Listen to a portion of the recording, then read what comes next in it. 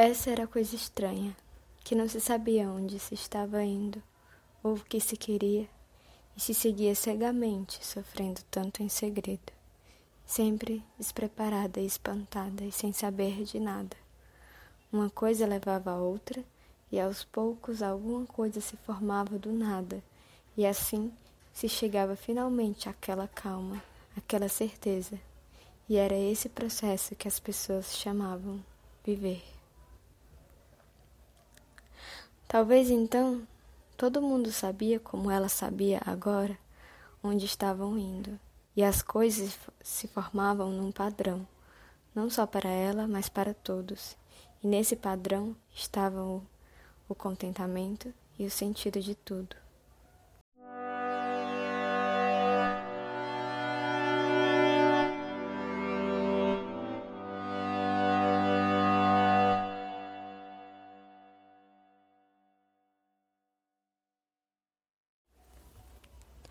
Olá, eu me chamo Nádia e esse é o meu podcast, As Vírgulas, uma espécie de podcast literário, porém eventualmente eu vou falar sobre outras coisas no futuro.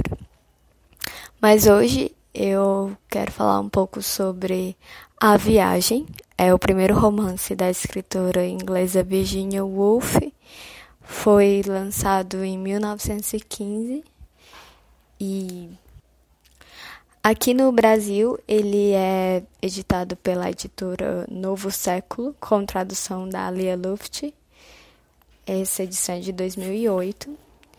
E primeiro tratando um pouco sobre a edição, né? 2007, 2008, parece. Essa edição tem recebido muitas críticas, pelo que eu li e vi alguns vídeos resenhas no YouTube, por alguns motivos. Primeiro, há uma falta de revisão.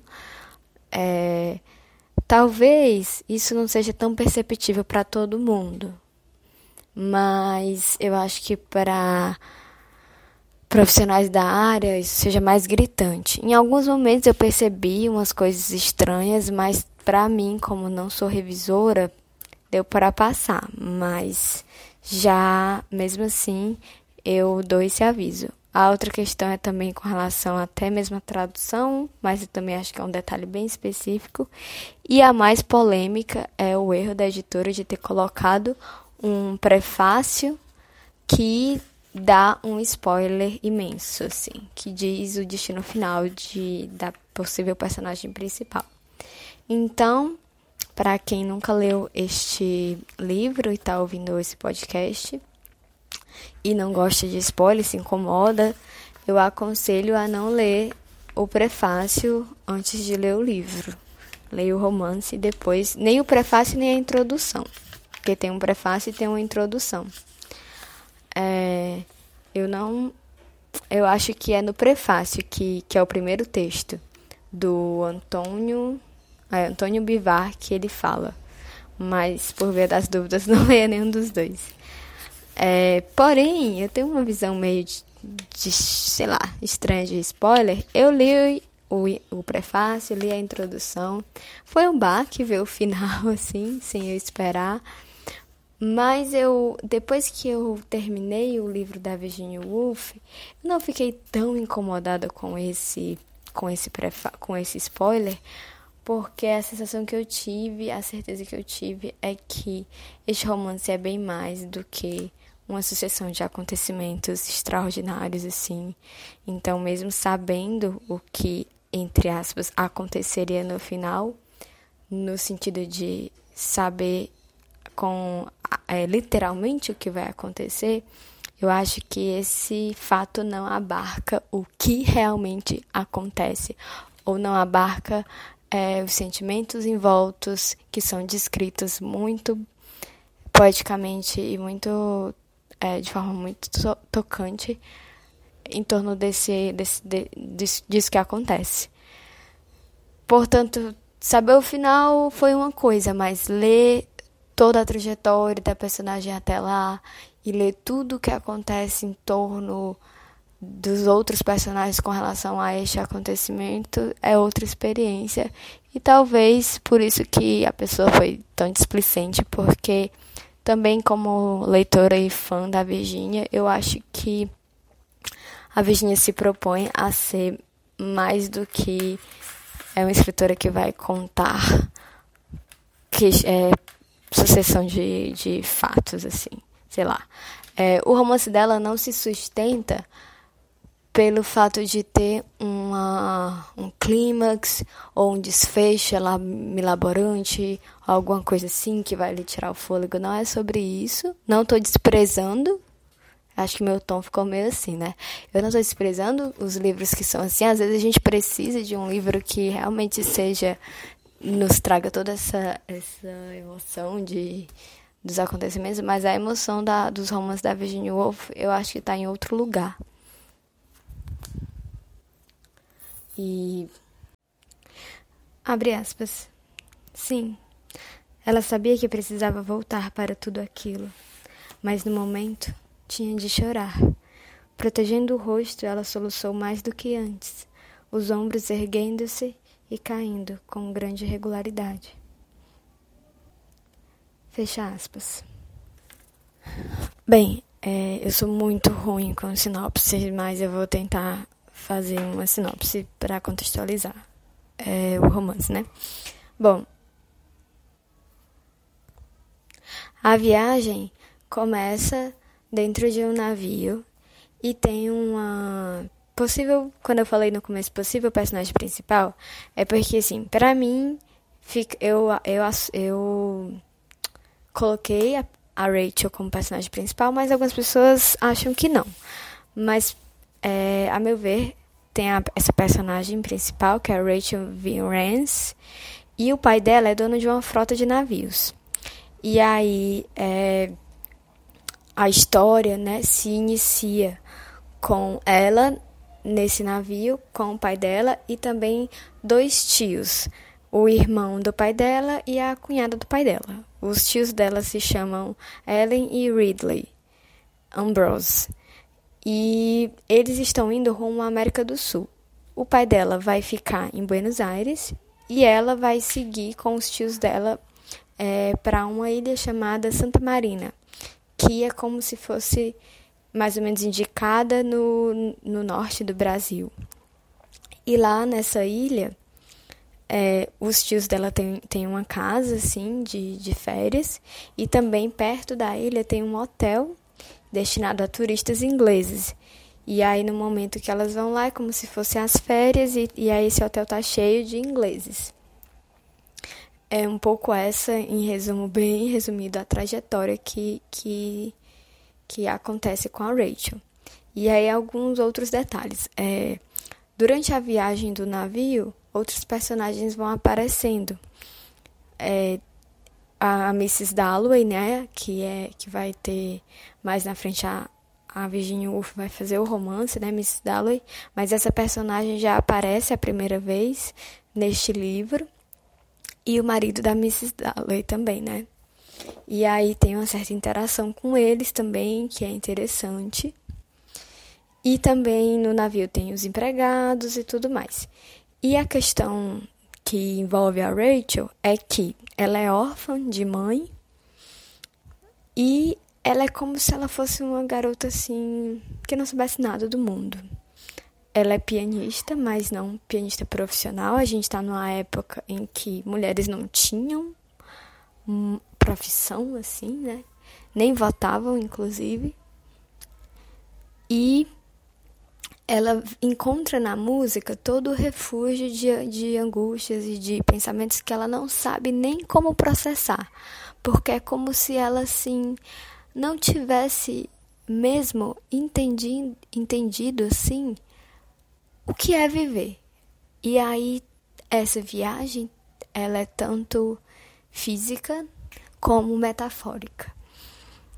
Pode-se dizer, então, que é um romance de formação, porque tem esse sentido de uma personagem começar de um jeito e se transformando ao longo do romance e, ao final, ter um grande impacto na vida, né, dela, o percurso que ela faz durante a história. E é isso que acontece com a Rachel. Ela é essa essa jovem de 20 e poucos anos, acho que 24, se eu não me engano, que usa a música como escape, a música e a literatura, e não entende muito as coisas. Mas não é que ela é ingênua, mas ela não é abobalhada. Ela não é, tipo... não vejo ela como sendo uma boba. Ela também não é esperta, mas é como se ela realmente estivesse começando a se descobrir e descobrir quem ela é a partir disso tudo. É como se ela estivesse nesse momento da vida dela, um momento em que você não consegue mais adiar o encontro consigo mesma. E a Ellen percebe que essa sobrinha dela é meio assim, não entende as coisas, e se vê inicialmente com essa missão de eu preciso ensinar as coisas do mundo para essa menina, porque ela é meio sabe de nada não. E aí ela começa a se criar essa relação delas duas. E quando elas vão para Santa Marina, conhecem dois rapazes que são muito amigos, que é o Terence e o Hist, coisa assim, Hist, e que se aproximam muito delas duas. O Terence se apaixona pela Rachel, né? Logo de poucas páginas depois você vai percebendo esse clima, mas é um clima assim que é bem diferente de livros assim que contam algum romance, porque eles vão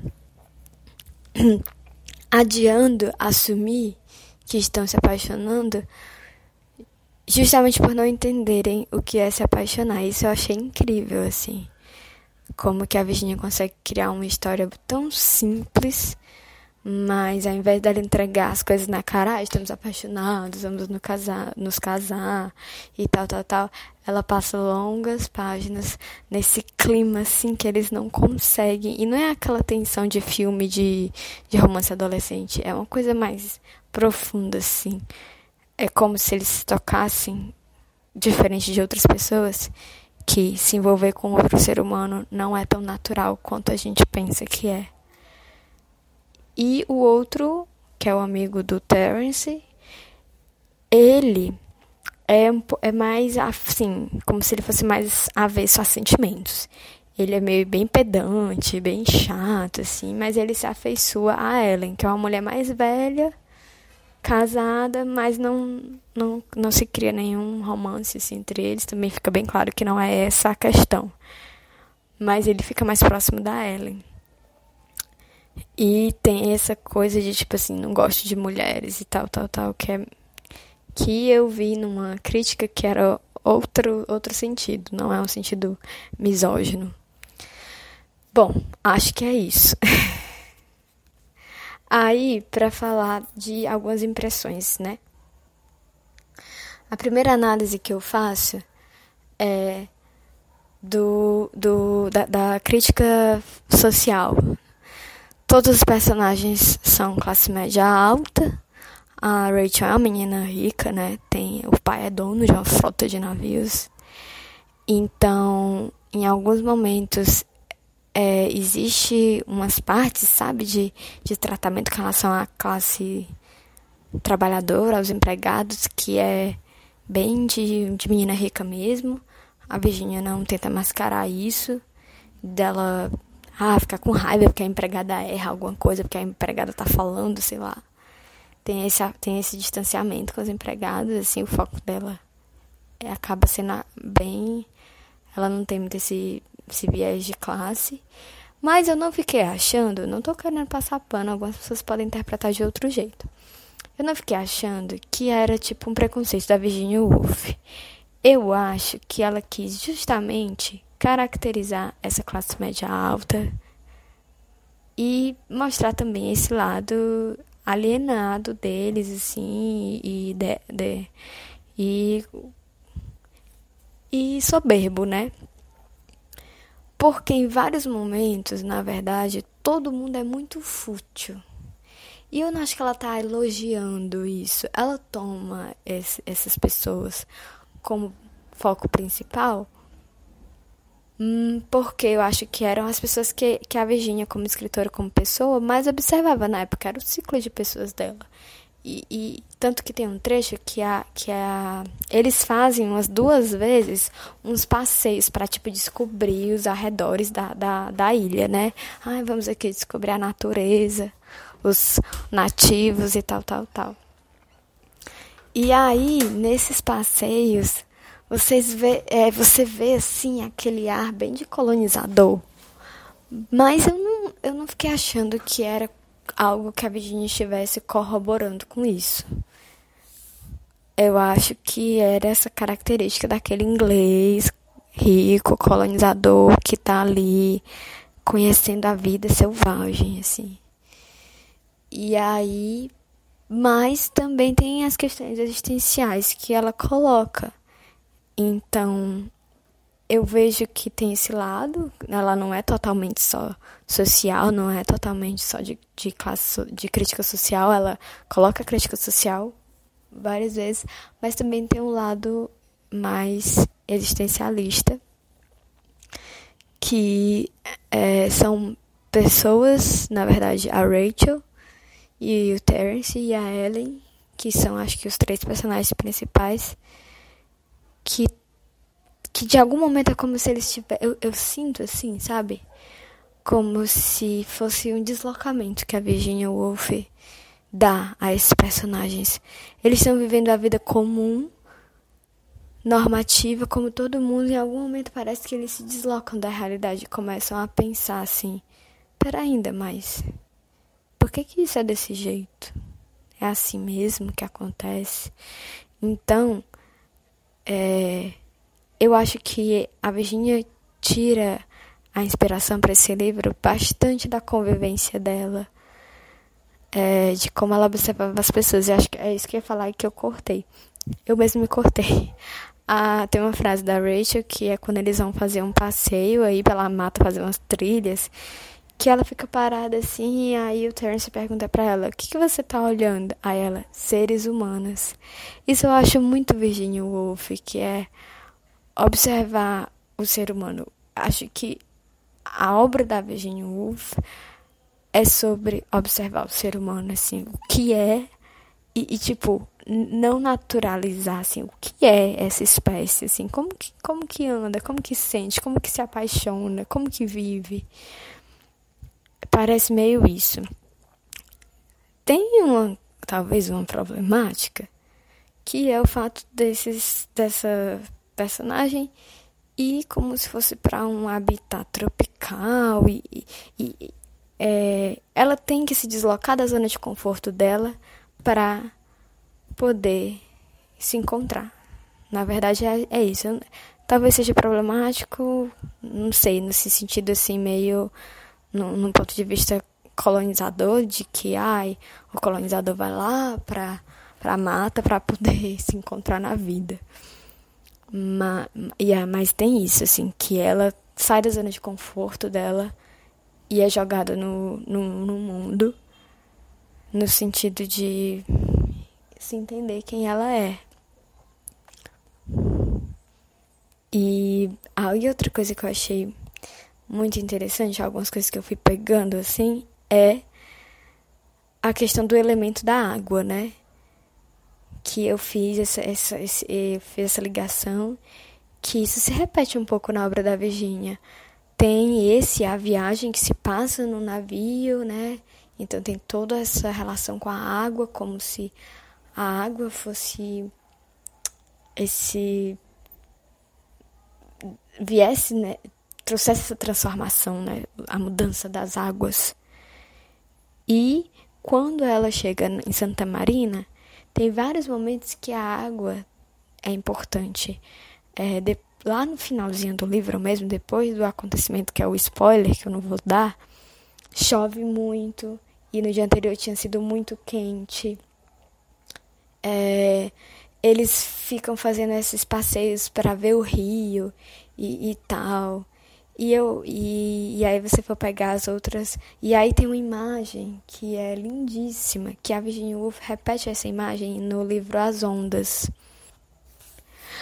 Abre aspas. A tarde estava muito quente, tão quente que as ondas quebrando na praia soavam como o repetido suspiro de alguma criatura exausta.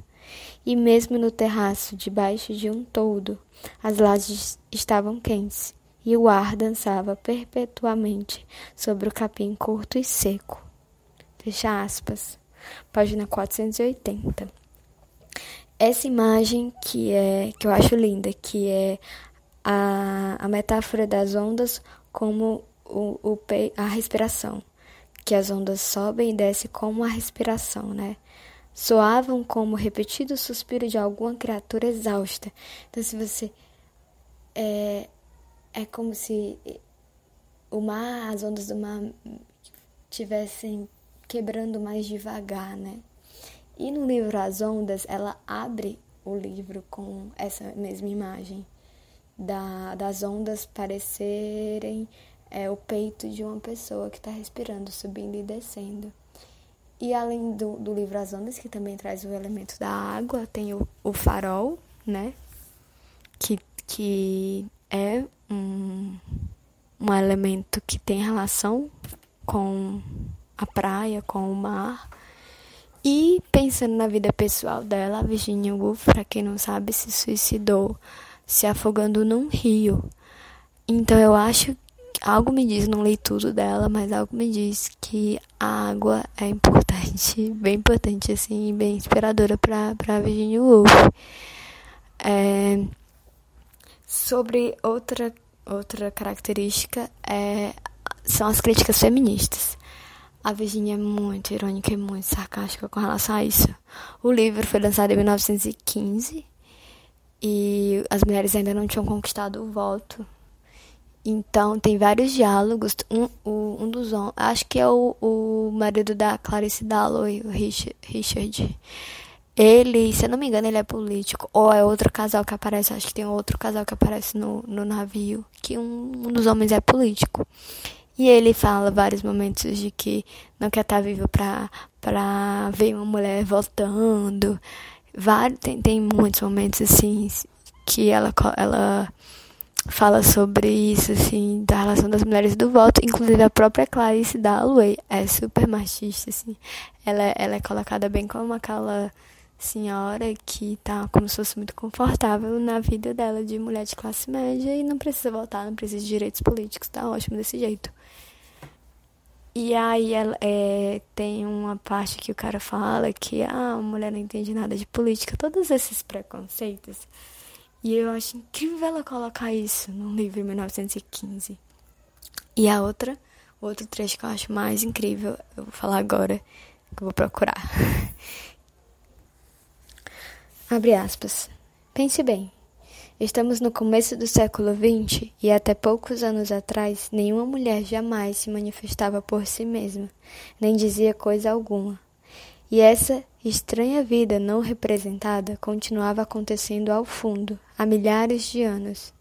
Naturalmente, sempre escrevemos sobre mulheres, insultando-as, adorando-as ou desdenhando delas. Mas nada jamais veio das próprias mulheres.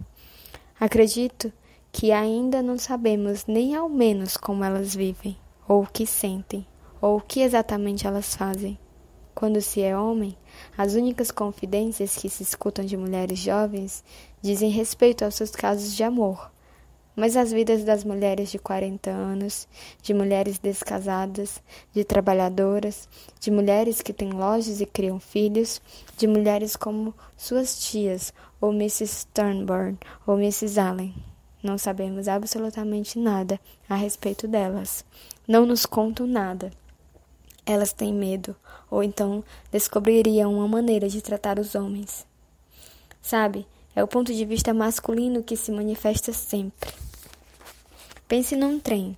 15 vagões para homens que querem fumar. Isso não faz seu sangue ferver? Se eu fosse uma mulher, explodiria a cabeça de alguém. Vocês não riem um tanto de nós? Não acham tudo isso uma grande farsa? Vocês, quero dizer, como é que tudo isso lhes parece? Fecha aspas. Página 322. Eu achei muito interessante que ela colocasse esse questionamento na boca de um personagem masculino. É um homem que fala isso. Porque fico pensando que homens leram esse livro na época. E como é um homem que está falando, talvez isso os fizesse pensar sobre essa questão, né? Porque se fosse uma mulher, não iam levar em consideração.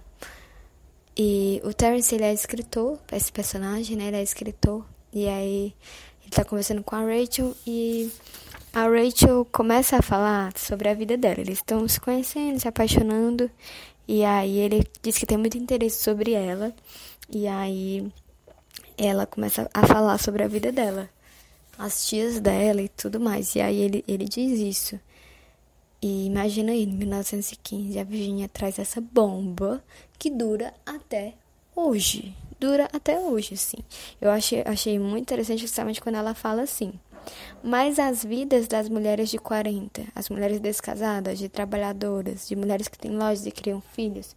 Porque mesmo quando as mulheres começaram a escrever, né? Quais mulheres começaram a escrever? Sobre quais mulheres nós sabemos a história? Antes a gente sabia a história de rainhas, da aristocracia, da classe média alta. E assim sempre foi sendo, né? Pessoas que tinham certo privilégio, de alguma forma, que tinham o poder de contar suas histórias. Até a gente chegar no Brasil com a Carolina Maria de Jesus, por exemplo. E você vê, então, nesse trecho, o poder que a escrita pode dar para significar e para dar valor e dar a vida de alguém. Como que o fato das mulheres serem apagadas da literatura quase, ou é uma tentativa de as apagar do mundo também. Para mim, eu entendo assim esse trecho. Se a gente não sabe dessas mulheres, é como se elas não existissem. A vida delas não se torna perpetuada. Quando a gente tem um livro como esse, de que já tem mais de 100 anos, né? 1915. Essa história se perpetuou, a história dessas mulheres nesse livro. Porque está escrito, né?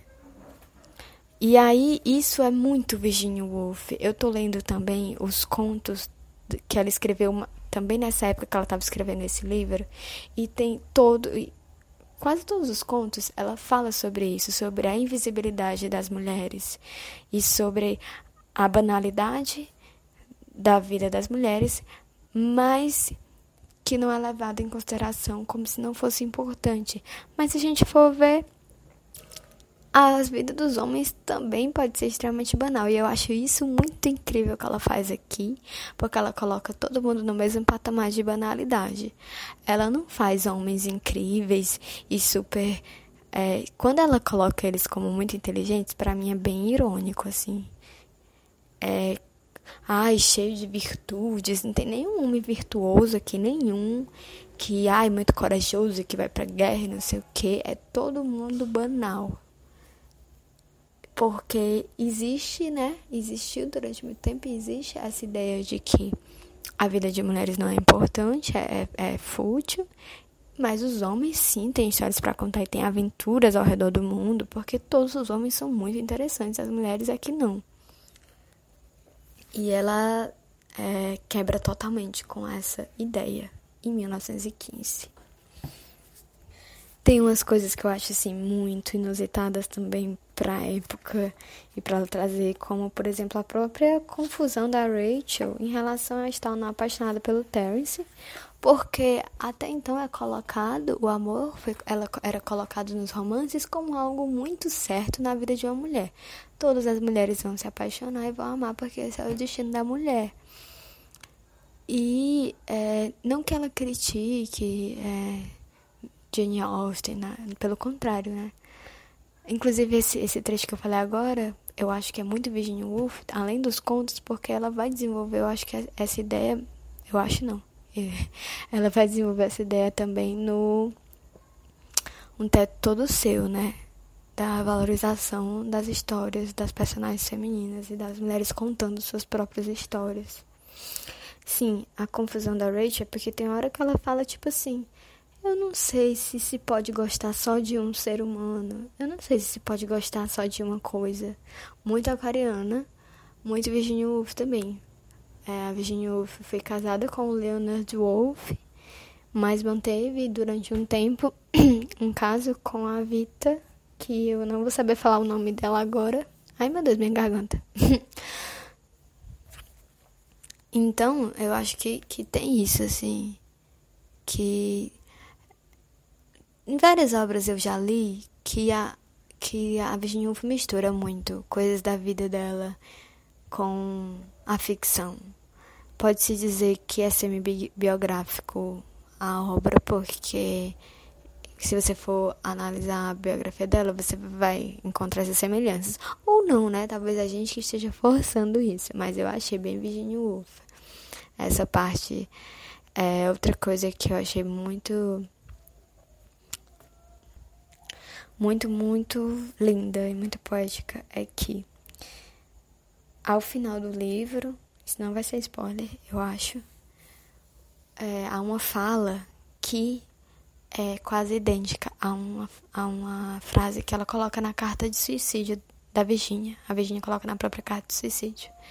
Eu na hora que eu li, eu reconheci, porque eu já li essa carta de suicídio muitas vezes, que é a seguinte frase, vou ler primeiro do livro. Nunca houve duas pessoas tão felizes como nós dois. Ninguém amou como nós amamos. E na carta de suicídio, a Virginia também fala algo bem semelhante. E ambas são, tanto a carta como o livro, são dedicados ao Leonard Woolf. O livro no começo tem para LW e a carta também ela endereça para ele, né? E aí na carta diz assim: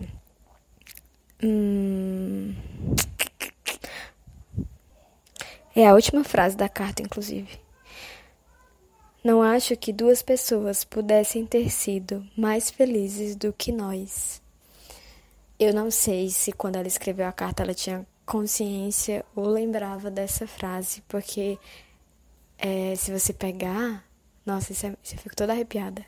A carta, mesmo que tenha sido escrita no momento de desespero, é a última coisa que ela escreveu. E este livro foi a primeira coisa que ela lançou ao mundo, né? E aí eu fiquei muito emocionada, assim, quando eu me toquei dessa coincidência. Eu acho que são esses os pontos principais que eu gostaria de abordar nesse livro. Eu ouvi muita gente falando que era um livro... não é um livro muito Virginia Woolf. Eu defendo que é um livro bem Virginia Woolf. Talvez ele não seja tradicionalmente Virginia Woolf. Não, na verdade, ele parece um pouco tradicional. E a Virginia Woolf vai se tornar uma escritora modernista, mais experimental com o passar do tempo. Principalmente quando ela chega no As Ondas, que é o livro mais experimental. Eu nem terminei de ler esse livro, até porque eu estava lendo em inglês. E aí ele já segue um caráter um pouco mais tradicional, uma forma, na verdade, né? Não tem fluxo de consciência, apesar de que se passa muito sobre os pensamentos deles, dos personagens. O livro tem 500 páginas. E eu posso dizer que, entre aspas, nada acontece. O que acontece é muito reflexão, muitos pensamentos e diálogos. Eles falam muito. Acho que talvez ela esteja querendo dizer um pouco sobre os ingleses também. Mas eu não achei maçante. Eu demorei 1 mês e pouco para ler. Eu fiquei tranquila com esse tempo, assim. Não estava com pressa. Não botei quantidade de páginas X para ler. Eu fui só me entregando mesmo ao que a Virginia estava me mostrando. Não achei... Dependendo de como você esteja no momento, se você estiver querendo ler algo rápido, se você estiver ansioso para ler algo logo, talvez possa não ser a leitura mais indicada para esse momento.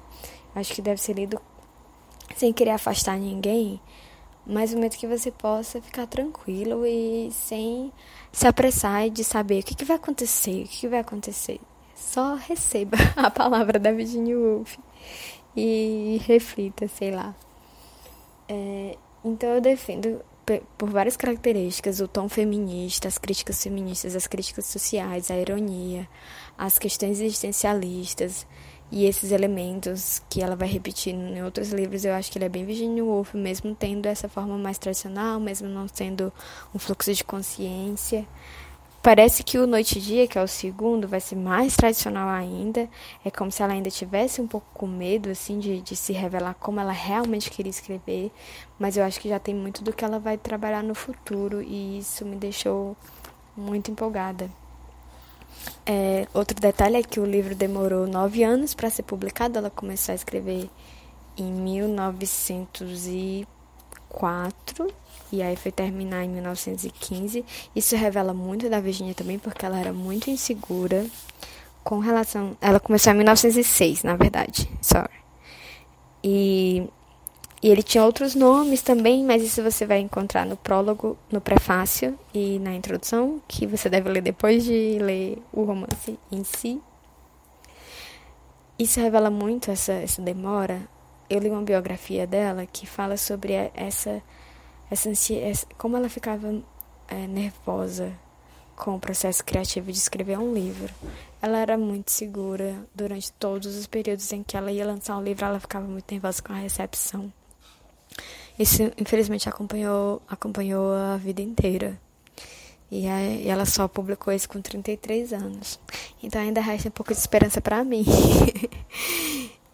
Apesar de que eu tive a sorte de conseguir ser publicada em 2019. Mas não com um livro solo, enfim. Resta esperança no sentido de que se a Virginia Woolf era... Não é nem da publicação, bobagem que eu falei. Mas se a Virginia Woolf era insegura, quem sou eu pra não ser, né? E eu fico por aqui. Tem muitos trechos lindos que eu não vou falar tudo, assim. Eu acho que eu consegui resumir um pouco do que eu pensei, do que eu senti nesse livro. E espero que tenha instigado vocês a lerem, ou pelo menos conhecerem um pouco da Virginia Woolf, para quem ainda não conhece. E até o próximo episódio.